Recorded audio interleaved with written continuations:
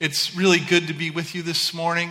It really is. I was here, not that I expect you to remember, but I was here 4 years ago preaching on what is known as Associate Pastor Sunday. That's the one right after Christmas and right before New Year's. And it was a joy then. It's a joy now. I bring you greetings from Engaging Disability with the Gospel and also from New Life Presbyterian in Escondido, which is where our family worships. And I am excited to be thinking with you about a passage of Scripture that continues to I'm just marvel at it. It's often called the blessing in a worship service or the benediction coming at the end of the service. That's the word you use in your worship bulletin, the benediction. So before I start, though, I'm going to raise this up just a little bit, okay?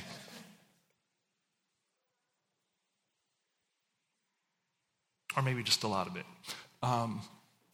So I want us to think, and we'll be opening our Bibles in just a minute, to think about this passage of Scripture that's often called the benediction. Benediction is a 25-cent word, right? It's a big theological word. It comes from Latin, and it means good word. It's pretty odd. When you think about it, you break it down. Bene, like benefit, right? That's something good. And diction, like speech, right? So the benediction is a good word that comes to us at the end of the service. Its opposite, the opposite of a benediction, would be a malediction, or a bad word, or a curse, you could think of. In 2011, Martin Scorsese actually made a children's movie. Not something you'd think of from him, but he made a children's movie called Hugo. He made it for his grandchildren. His wife challenged him and said, "You should make a movie that your grandkids can watch." So he made a movie called Hugo, and in that movie, one of the central characters, anytime that something bad or upsetting happens to him, rather than cursing, saying curse words, he actually says the literal word malediction. So that's what he says when he stubs his toe or whatever, malediction, right? So that just helps us understand sort of the contrast, a malediction, a benediction, a good word. I think it's fair to say that all of us grow up wanting to hear a good word, a benediction, if you will, a blessing from our fathers, don't we?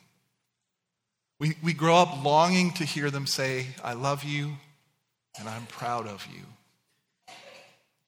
Some of you here today grew up in homes where you heard those words often, and you know the joy of that kind of affirmation. On the other hand, you may have grown up in a home where you heard something more like a malediction from your father, and that has been hard, difficult, and most likely has left scars on your heart. I grew up somewhere sort of in the middle of that. My family's roots are Northern European, so expressions of affection don't come naturally to us. It's not a regular part of family life. We were more like the stoic Norwegian farmer who, as his 50th wedding anniversary was approaching, asked his wife, "What would you like on our anniversary?" And she said, "I just want to hear that you love me." And he said, "I told you on our wedding day that I love you, and if I change my mind, I'll let you know." Right? So it's not an absence of love, really. It's just there's not a lot of verbal or physical expressions of love. So that sort of characterized my home growing up. Although Dad and I are working to correct that as we both age. I think our longing to hear that benediction from our earthly fathers is really just a pointer to our deeper need to hear a good word from our Father in heaven. And that's what we're going to hear this morning, a good word from our Father in heaven. So I would encourage you to open up your Bibles, your apps, or your bulletin to look at Numbers chapter 6, verses 22 through 27. As we first read this good word and then think together about its significance. So Numbers 6, 22 through 27. The Lord spoke to Moses, saying, "Speak to Aaron and his sons, saying, thus you shall bless the people of Israel. You shall say to them, the Lord bless you and keep you. The Lord make his face to shine upon you and be gracious to you. the Lord lift up his countenance upon you and give you peace. So shall they put my name upon the people of Israel, and I will bless them. This is God's word. It's amazing. It's beautiful. I think because this is probably familiar to all of us here, we tend to overlook just how surprising that word is, especially where it's coming in Scripture. Because quite frankly, based on the actions of both Aaron and Israel, I would have expected God to pronounce a malediction on them at this point in their history. But he doesn't. Instead, he gives them these words of blessing. So I want to explore that a little bit. We're going to think about really sort of the context and the content of this benediction. And we're going to do that by thinking first about Aaron.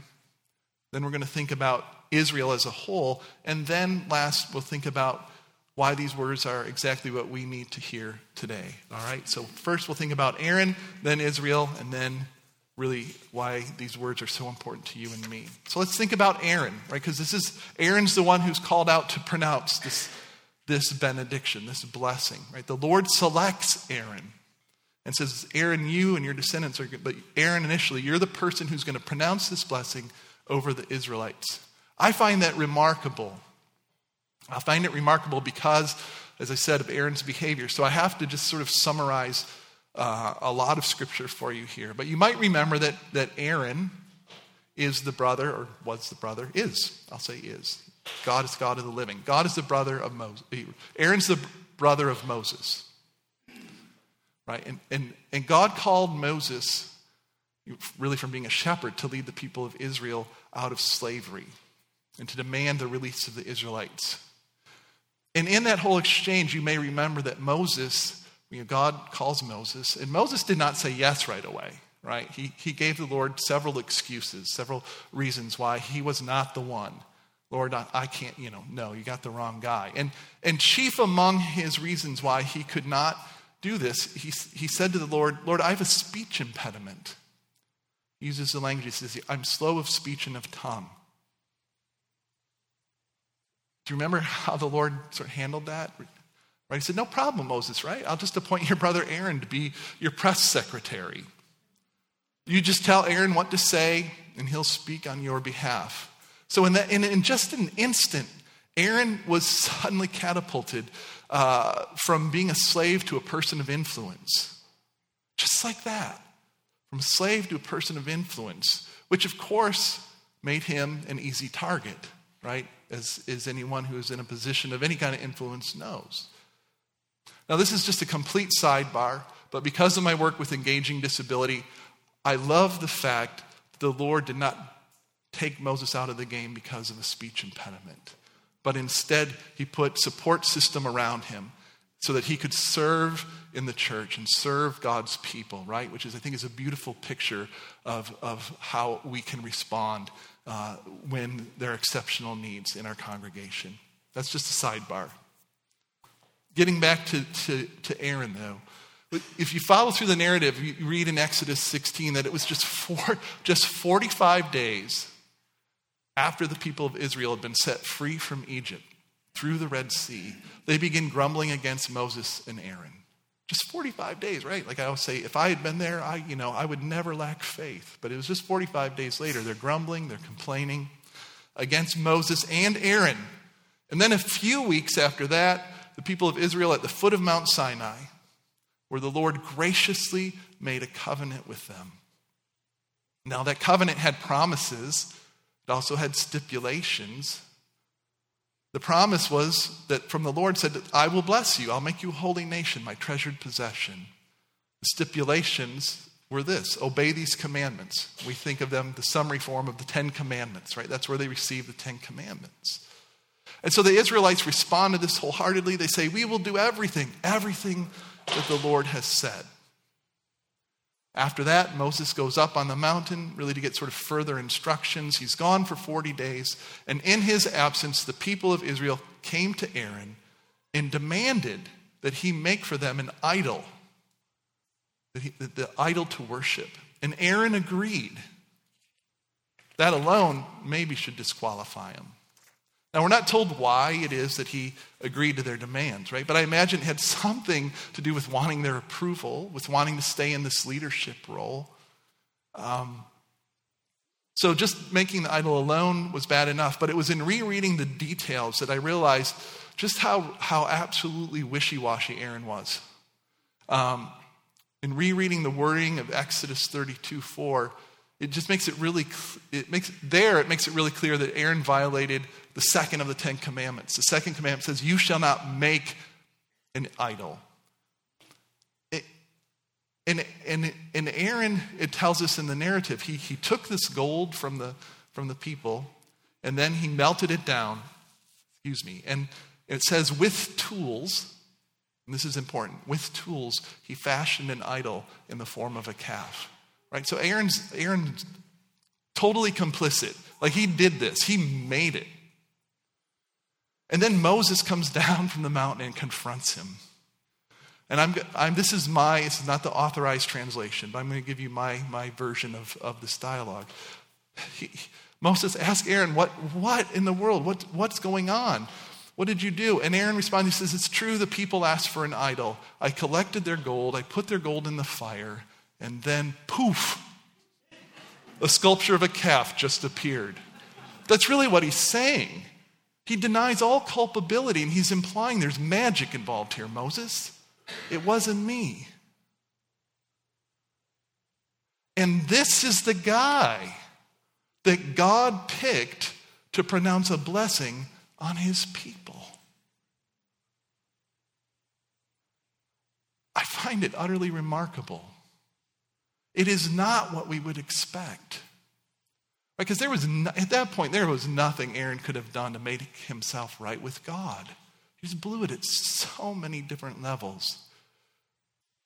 But in the very words of this blessing that Aaron was to pronounce, Aaron himself was assured that God would forgive him and bless him. If nothing else, this proves, friends, that God is the God of messed up people. Like me, probably like you. And that's good news.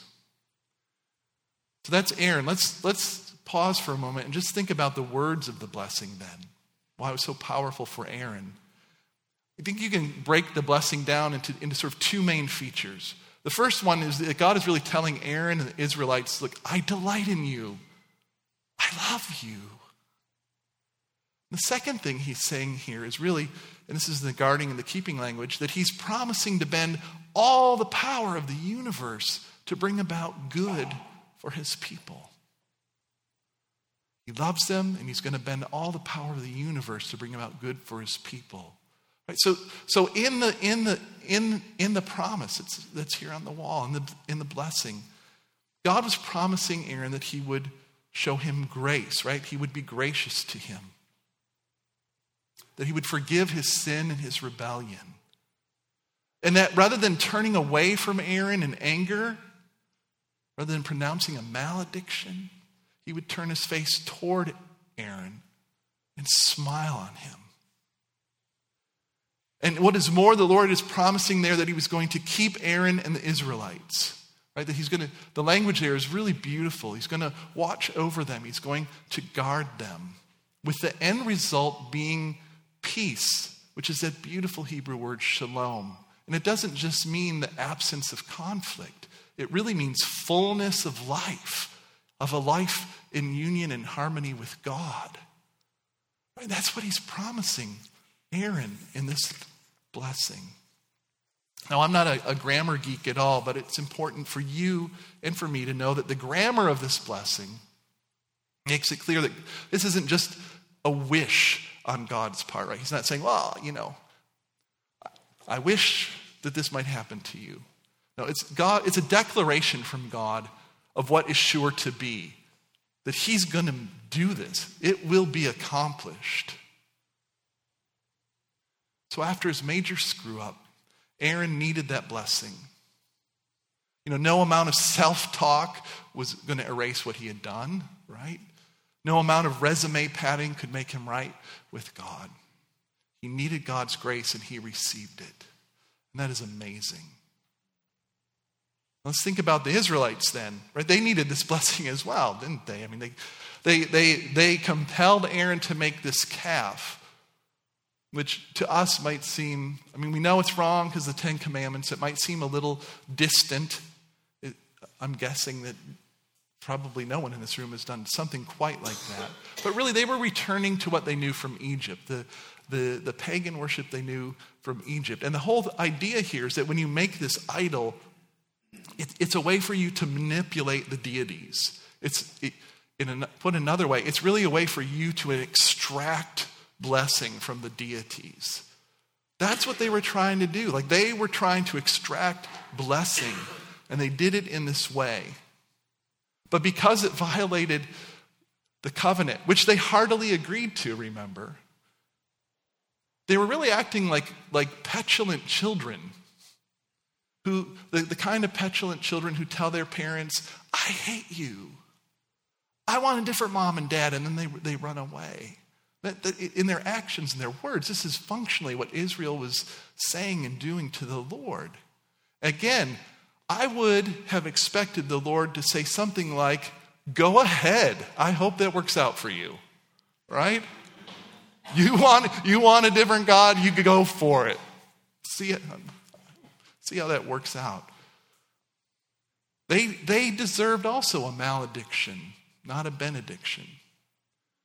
They obviously needed forgiveness. They needed to know that the Lord was looking on them in favor, and they needed to know that he would guard and keep them, because they were about to set out from that mountain and head into a land that the Lord had promised to them. And they were just a ragtag group of slaves. They were not well armed, they were not well trained, and they were going up against fortified cities and nation states that had well-equipped and well-trained armies. Like, if that was you, wouldn't you want to know that the creator of the universe was on your side, right? That he was with you and for you? In a word, friends, they needed to know that the Lord was going to bring them home, to the home he had promised them. And that's really what he's doing in this blessing. And did you notice that at the end, after the words of the blessing, right, in verse 27, God says he's putting his name on the Israelites. That he's putting his name on them. Think about that for a minute, right? Like, when you go back to school, especially, kids, when you go back to school, you put your name on your stuff, don't you? You put your name on your stuff. Why do you do that?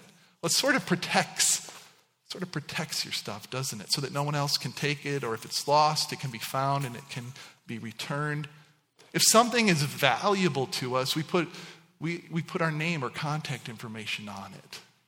I love to play disc golf. I have my name and phone number on all of my discs because I'm horrible at disc golf. And I often lose my discs, and I hope somebody will find them and call me and give them back to me.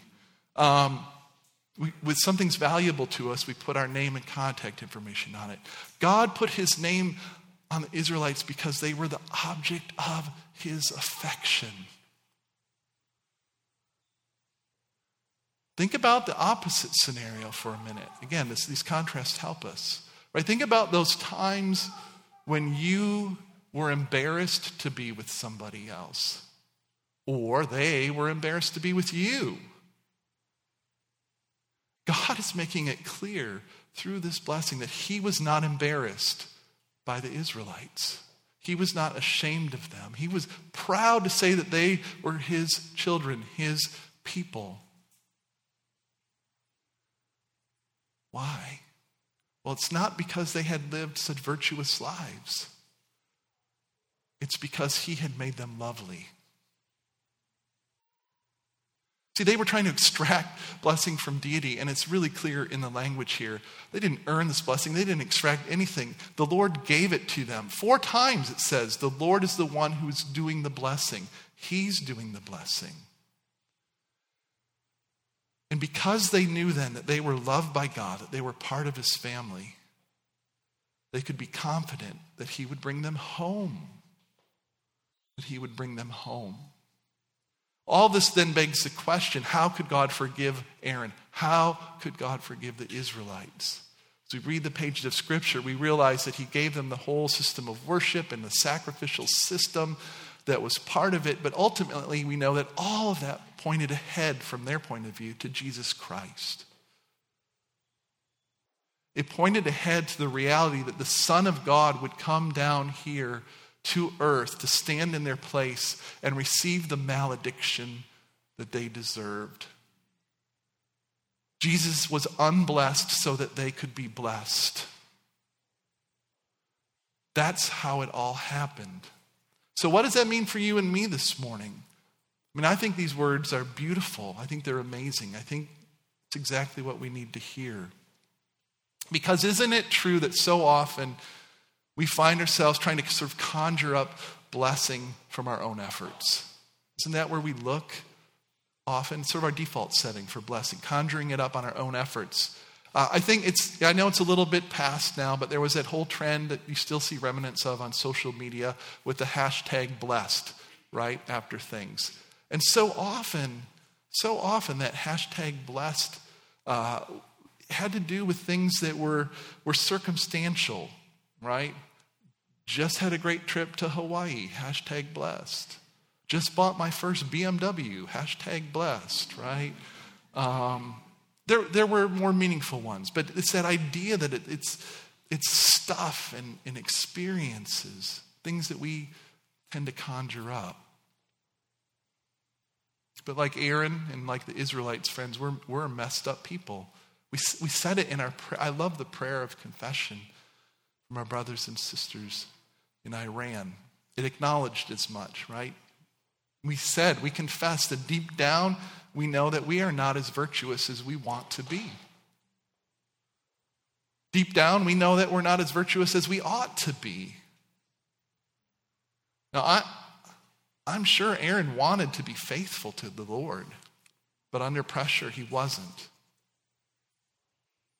So what's the point of all this? The point is we cannot bless ourselves. We can't do it. Blessing has to come to us from the outside. Now I have to acknowledge, because it's all over Scripture, and you just went through a series on the one another's, right? It's true that we are called to bless others. We are. And that means that other people have that ability to bless us. It's part of the one anothering, right? People have the ability to assure us of their love, to show us kindness, to speak a good word to us. And I do not want to diminish the significance or the importance of that at all. But it is true that all of those blessings that are on the human relational level are conditional, often driven by circumstances and ultimately tempered by death. We need to know, friends, that the eternal creator of the universe, the Lord himself, we need to know that he looks on us with a smile. You need to know that he looks on you with a smile, that he loves you, that he's not ashamed of you, and that he will bring you home. And it's in Jesus, friends, that we receive that blessing. As said before, Jesus received the malediction, the curse, the covenant curse, so that we can receive benediction or blessing. Jesus was unblessed so that we can be blessed. It happened on the cross. We read that he became sin for us, right? Like our sin, he took upon himself. He identified with it. And in doing that, we read that the Father turned away from the Son, turned his face away from Jesus. That's when Jesus cried out, my God, why have you forsaken me?" Because Jesus had become sin. He took on your sin and my sin. And God turned away his face. Why? So that you and I will never, ever have to experience being God forsaken. When we put our faith in Christ as the one who stood in our place, we have peace with God. That's what Paul said in Romans 5, verse 1. Therefore, since we've been justified by faith, we have peace with God through our Lord Jesus Christ. And so, as he did with the Israelites, God today puts his name on us. We did it this morning in baptism, right? Baptized into the name of the Father and the Son and the Holy Spirit. God puts his name on us. He assures us through his word that we are adopted into his family, that we are his children, that he loves us. He tells us we're his children. He's proud of us. He tells us that he's not ashamed of us. And God has promised all of us that he will bring us home. And home for us is not a plot of land in the Middle East, but instead to what that land was pointing to, right? To being with the Lord in heaven. And that's why Jesus promised his disciples and us in John 14 the truth of that, right? He said, in my Father's house are many rooms. And if it were not so, would I have told you that I go to prepare a place for you? And if I go to prepare a place for you, I will come again, and I will take you home to myself, that where I am, you may also be. It's a promise. He's going to bring us home.